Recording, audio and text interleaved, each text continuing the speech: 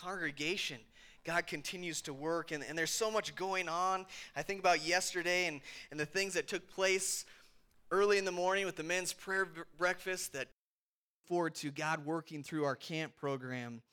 There was a moving of a playground equipment from the List residence to our playground area out here at the church building, and what a great thing that'll be for our young ones to be able to get in on that fun time as it hopefully warms up again at some point.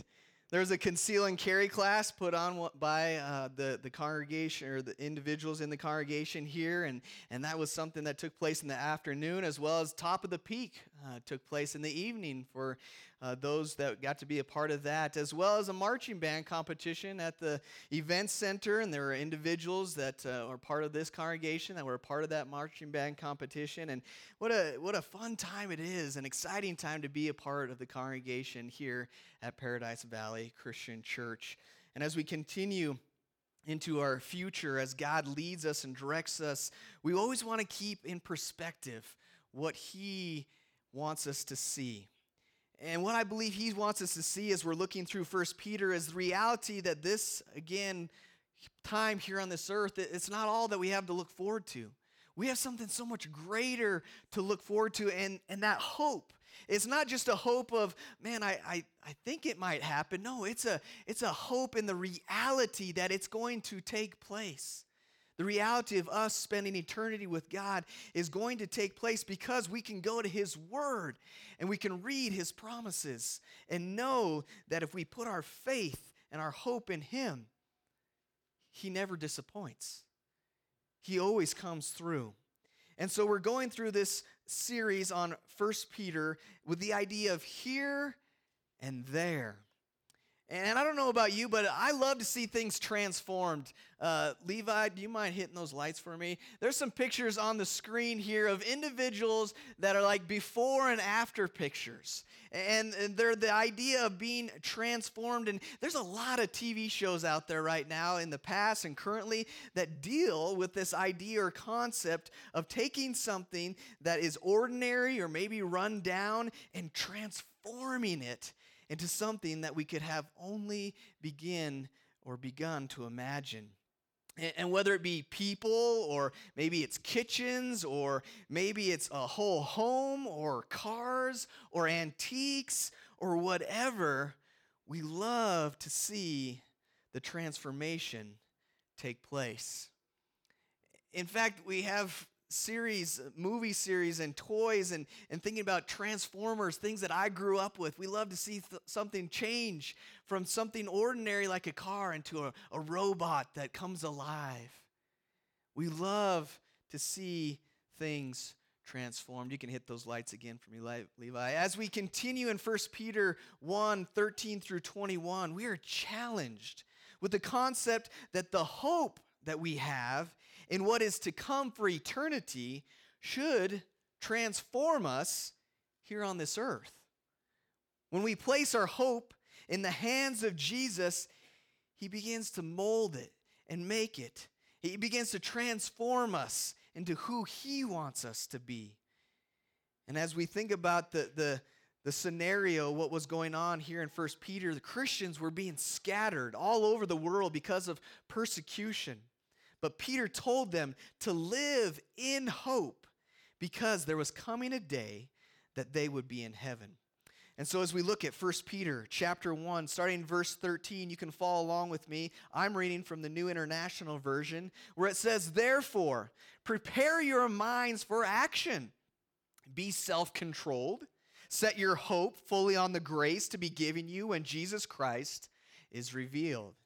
As obedient children, do not conform to the evil desires you had when you lived in ignorance, but just as He who called you is holy, so be holy in all you do. For it is written, 'Be holy, because I am holy.'"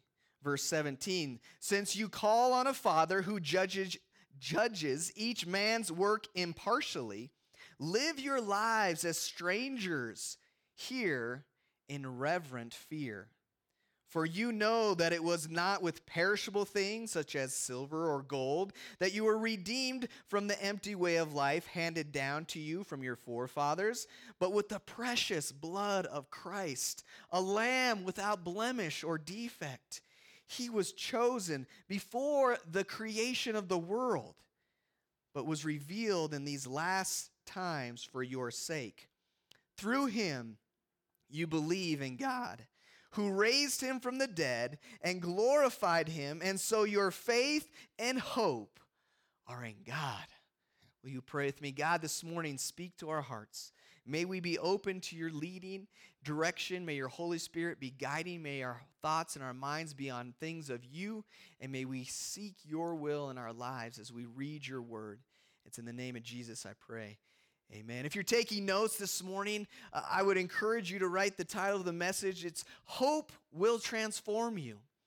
And along those lines, the first thing that I want us to look at in these verses is be transformed by being holy. As we see in verse 13, it says, therefore prepare your minds for action, be self-controlled, set your hope fully on the grace to be given you when Jesus Christ is revealed. And then jump down to verse 15. But just as he who called you is holy, so be holy in all you do. We must notice the very first word in our text this morning. It says, therefore, and that's referring back to last week's study when we talked about this idea of seeking salvation. If you are outside of Christ this morning, our prayers that you're seeking salvation, we're throwing you the life ring buoy of salvation. And if you're already in Christ, if you're in the boat this morning, then it's this idea that salvation should have an impact on how we live each and every day of our lives. Peter is telling Christians that we must be holy, that we must be set apart. And to kind of give you a real basic illustration of this, it would be kind of like if you're reading through the newspaper. Does anybody still get the newspaper? Yeah, okay, all right, some of you out there.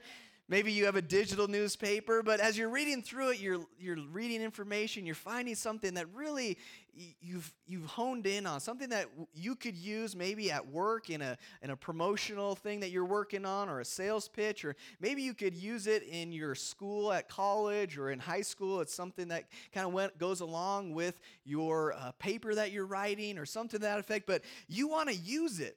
And the only way to really use it is to set it apart. And so the way you set it apart is by cutting it out. You know, back in the day where we used scissors and we cut something out of newspapers. And I always remember my grandparents always having these different news articles, and they'd cut them out and they, hey, you need to read this, and they'd hand it to me. And I think about even on our digital devices where we have the cut and paste. They actually literally used to do that. They actually cut stuff out and they pasted it onto things, okay? And so you want to be able to use this thing that you found in the newspaper. The only way you're going to be able to use it is to cut it out and to set it apart from the newspaper. Because otherwise, if you left it in the newspaper, it just ends up in the stack and ends up in the recycling bin, and no longer is it usable. But if you don't set it apart, you can't use it. And we are to be set apart, for use. It's exactly what the Bible means when it talks about being holy. Holiness is an attitude of heart in which you look at God and you say, God, use me. And of course, this is countercultural. Our culture says, no, you need to stand up for yourself. You need to be independent. You need to not have anybody tell you what to do. And when it comes to a relationship with God, we want to be used by God. You're supposed to let God use you. We're not supposed to have the mentality of, just give me the rules and tell me what the rules are so I can do it. Just tell me what I need to do and then I'll just do it. And, God, you worry about you. No, it's a holy person is someone who says, I belong to you, God. And I'm setting myself, I want to be set apart for your will to be done. I belong to you. To be holy means to be wholly his. WHOLLY. To wholly belong to God. Once again, WHOLLY. To give everything of who we are to God. And so how do we live holy or set apart lives? Well, as I see in verse 13, it says, prepare your minds for action. And as I think about this idea of preparing our minds for action in order that we might be holy, we need to be alert. We need to be ready, and perhaps maybe the greatest illusionist and escape artist who ever lived may have been Harry Houdini. And he was known for his tremendous physical condition and could withstand blows to the abdomen by tensing his muscles while performing in Canada. It was reported that after one of his shows, as he was in the back reclining, he invited some people to come back and share with him kind of what's going on. And it was reported that after one of his shows, a McGill University student named J. Gordon Whitehead asked Houdini if it was true that he could resist hard punches to the abdomen. According to witness Sam Smilovitz, when Houdini said the rumors were true, Whitehead abruptly delivered 4 or 5 terribly forcible, deliberate, well-directed blows to Houdini's stomach. Well, Houdini was still reclining on the couch, and at the time, he had no time to prepare for the punches, which appeared to leave him in considerable pain. A few days later, Houdini died from a ruptured appendix. He'd been going through some health issues, but the blows to the stomach didn't help him at all. He wasn't ready in that moment to receive those punches. And if we're going to be wholly set apart, we have to be ready. We have to be alert. We have to be preparing our minds for actions. And the lives that we live through the decisions that we make all begin up here in our minds. And that's why Romans 12:2 says, do not conform any longer to the pattern of this world, but be transformed by the renewing of your mind. How much time do you spend renewing your mind in God's word each and every day? I would challenge every one of us, including myself, to spend 5 more minutes a day than we already are in God's word. And find out if our minds are more prepared for action than they were a week ago. If you're spending very little time in God's word, just make an effort this week to spend 5 minutes in God's word, starting maybe in Psalms or starting in the book of John or maybe the book of James, and just reading for 5 minutes, allowing God's word to just be soaked in. Maybe you're already spending 10 minutes in God's word. I encourage you to spend 5 more and spend 15 total. Spend more time and see how God begins to renew your mind, preparing your mind for action to do His will day in and day out. We have to be alert and ready for the devil's sucker punches to the gut in order to live a life of holiness. I also think that we can look at verse 13 and see that we need to be self-controlled. Merriam-Webster defines self-control as restraint exercised over one's own impulses, emotions, or desires. And man, that definition really puts me on edge right away because it has the word exercise in it. You know, restraint exercised over one's own impulses, emotions, or desires. And I think, man, if it involves exercise, that's not easy. You know, that's hard work. In fact, wouldn't it just be so much easier just to have someone tell me what to do?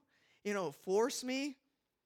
It's going to be a difficult thing every single day to face a life of choices, and self-control plays a huge part in that. If we're going to be holy, we have to exhibit self-control. And in just a moment, I show a little video about this concept of self-control or delayed gratification. It's pretty funny. I was hoping to maybe video my own kids doing this. I would think I gotten some funny results. But here's a short video on this idea of the marshmallow test.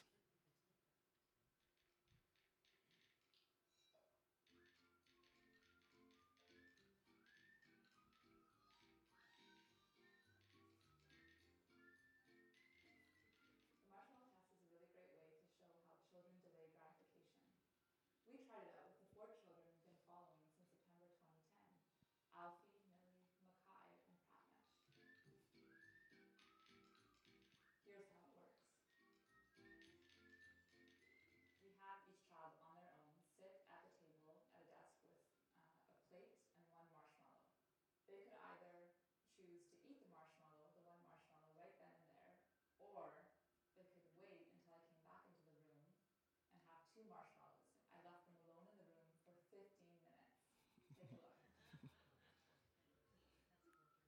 test has been used for decades by psychologists.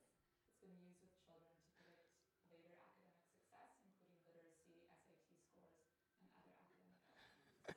There's no definitive answers from the marshmallow test. It's not a matter of passing or failing.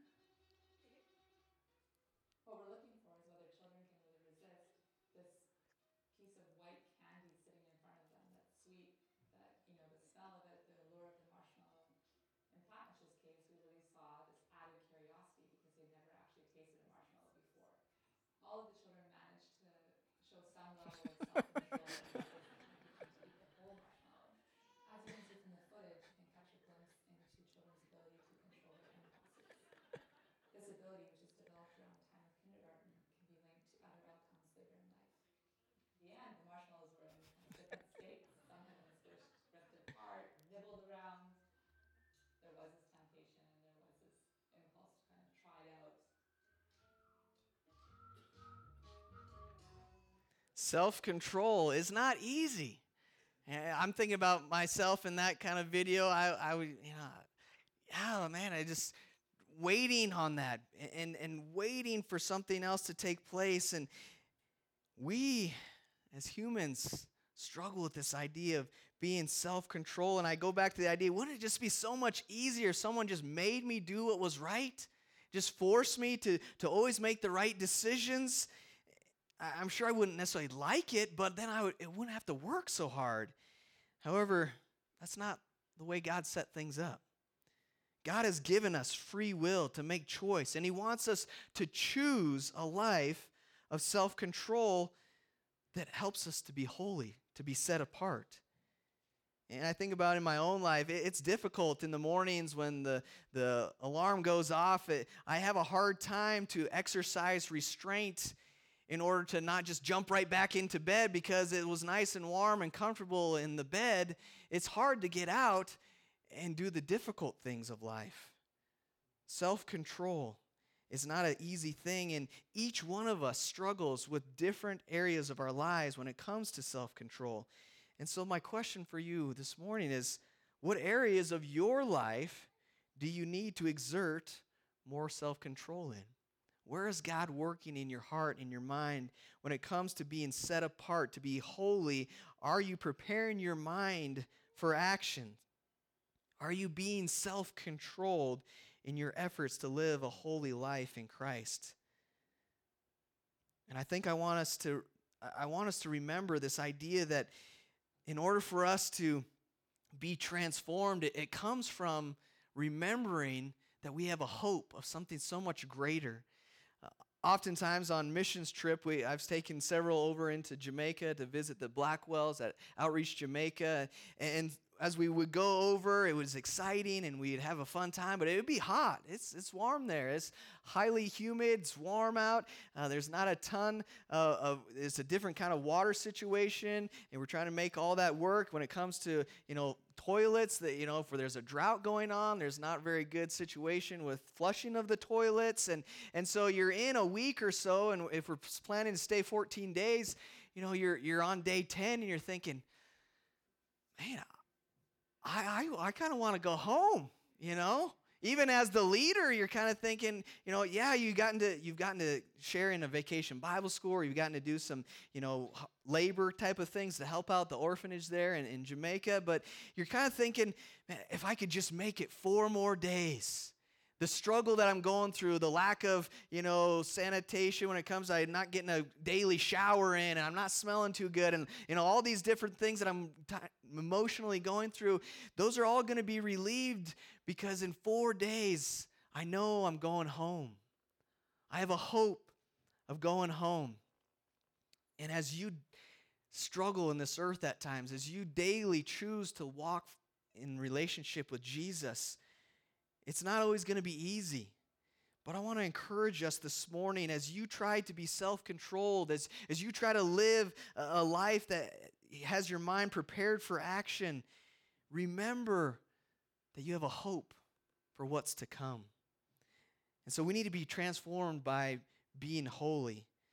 We also need to be transformed by being obedient. As we look at verses 14 through 16, it says, "As obedient children, Do not conform to the evil desires you had when you lived in ignorance. But just as he who called you is holy, so be holy in all you do. For it is written, be holy because I am holy. A vital step in experiencing transformation is our willingness to be obedient to the commands of God. Obedience brings out transformation in our lives. We are to live as obedient children. In a lot of ways, that sounds simple, doesn't it? But the chances of me living my daily life as an obedient child of God is as simple as my 7 children living as obedient children every day without fighting, arguing, kicking, pushing, It's not easy. And so how do we live as obedient children? I think as we look at verse 14, again, it says, as obedient children, do not conform to the evil desires you had when you lived in ignorance. The word had, of course, is past tense. It's what you used to be involved in, but you're no longer to be living that way. And we can't continually go back into our old way of life. We have to have new speech, and we have to have new actions, and we have to have new thoughts. And we can't get wrapped up in the old crowd that would drag us down. We have to live new. What are you doing, or what do you need to do differently in your life to keep you from falling back into the old way of life? I think we also need to look at verse 15 and 16 and see that we need to be like Christ in all things. It seems like each and every day I'm dealing with one of my children saying, well, she got to do this, or he got to do that, or why can't I do this because so-and-so got to do that? And they want to do everything the other people are doing, their other siblings. And I think about us, do we have that same mentality when it comes to our relationship with Jesus? Do we want to do all the things that Jesus did? Do we want to be like Jesus? Do we want to live in a way that's obedient to the things that Jesus were obedient to? You see, we have one of the greatest examples in history in Jesus Christ, and we need to look to him to do our very best to live the way he lived. In Hebrews 4:15 it says, for we do not have a high priest who is unable to empathize with our weaknesses, but we have one who has been tempted in every way, just as we are, yet he did not sin. And I know that none of us are perfect, and we're not going to live lives of perfection, but as obedient children of God, we are called to be holy by Jesus, who is holy. We need to be set apart from the rest of the world to live like Jesus and not like the world. And I also see in these verses the idea of listening to your Father. For it is written, be holy because I am holy. Our Father is sharing with us truth. And if we're going to be obedient children, we need to do what our Father asks us to do. Oftentimes I watch the Property Brothers show on HGTV, once again enjoying things that are transformed. And on this show, there's a recurring line that takes place, or a recurring theme, that each and every time the homeowners, they want to kind of get their input in there, and they want to say, well, I think it's going to be better this way, or I think it should be done this way. And Jonathan, the foreman, one of the twin brothers, he says, well, and he uses the different polite ways to say, stop talking, I know what I'm doing.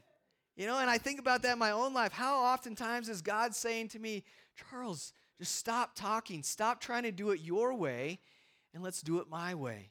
Because just as Jonathan knew and knows over and over how things can be done well and how the whole big picture of things will turn out, our Father in heaven knows exactly what's best for us in our lives. We need to listen through his word and do as he says if we're going to be transformed by being obedient children. And the third thing this morning, as I look at these verses, be transformed by living in reverent fear of God.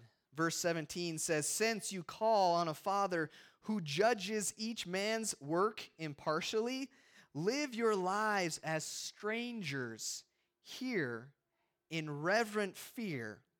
For you know that it was not with perishable things such as silver or gold that you were redeemed from the empty way of life handed down to you from your forefathers, but with the precious blood of Christ, a lamb without blemish or defect. He was chosen before the creation of the world, but was revealed in these last times for your sake.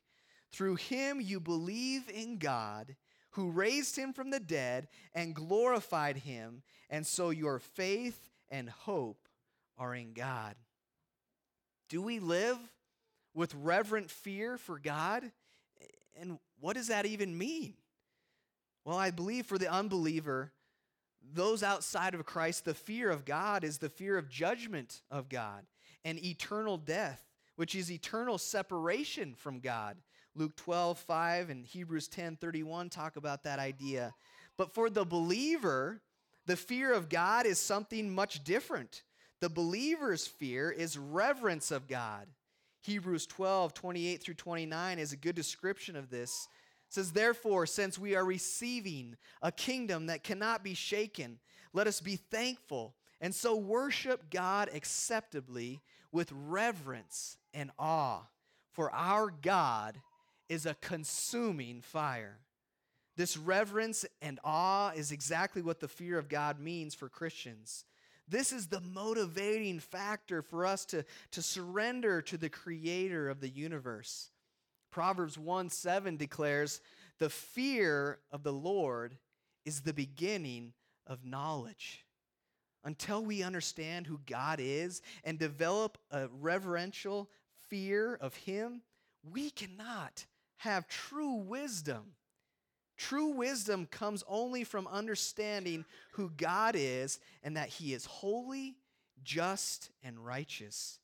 Deuteronomy 10:12 is a challenging verse, not only for the Israelites to whom it was written, but to us as well as verses 20 and 21, where it records, and now, O Israel, what does the Lord your God ask of you but to fear the Lord your God, to walk in all his ways, to love him, to serve the Lord your God with all your heart and with all your soul.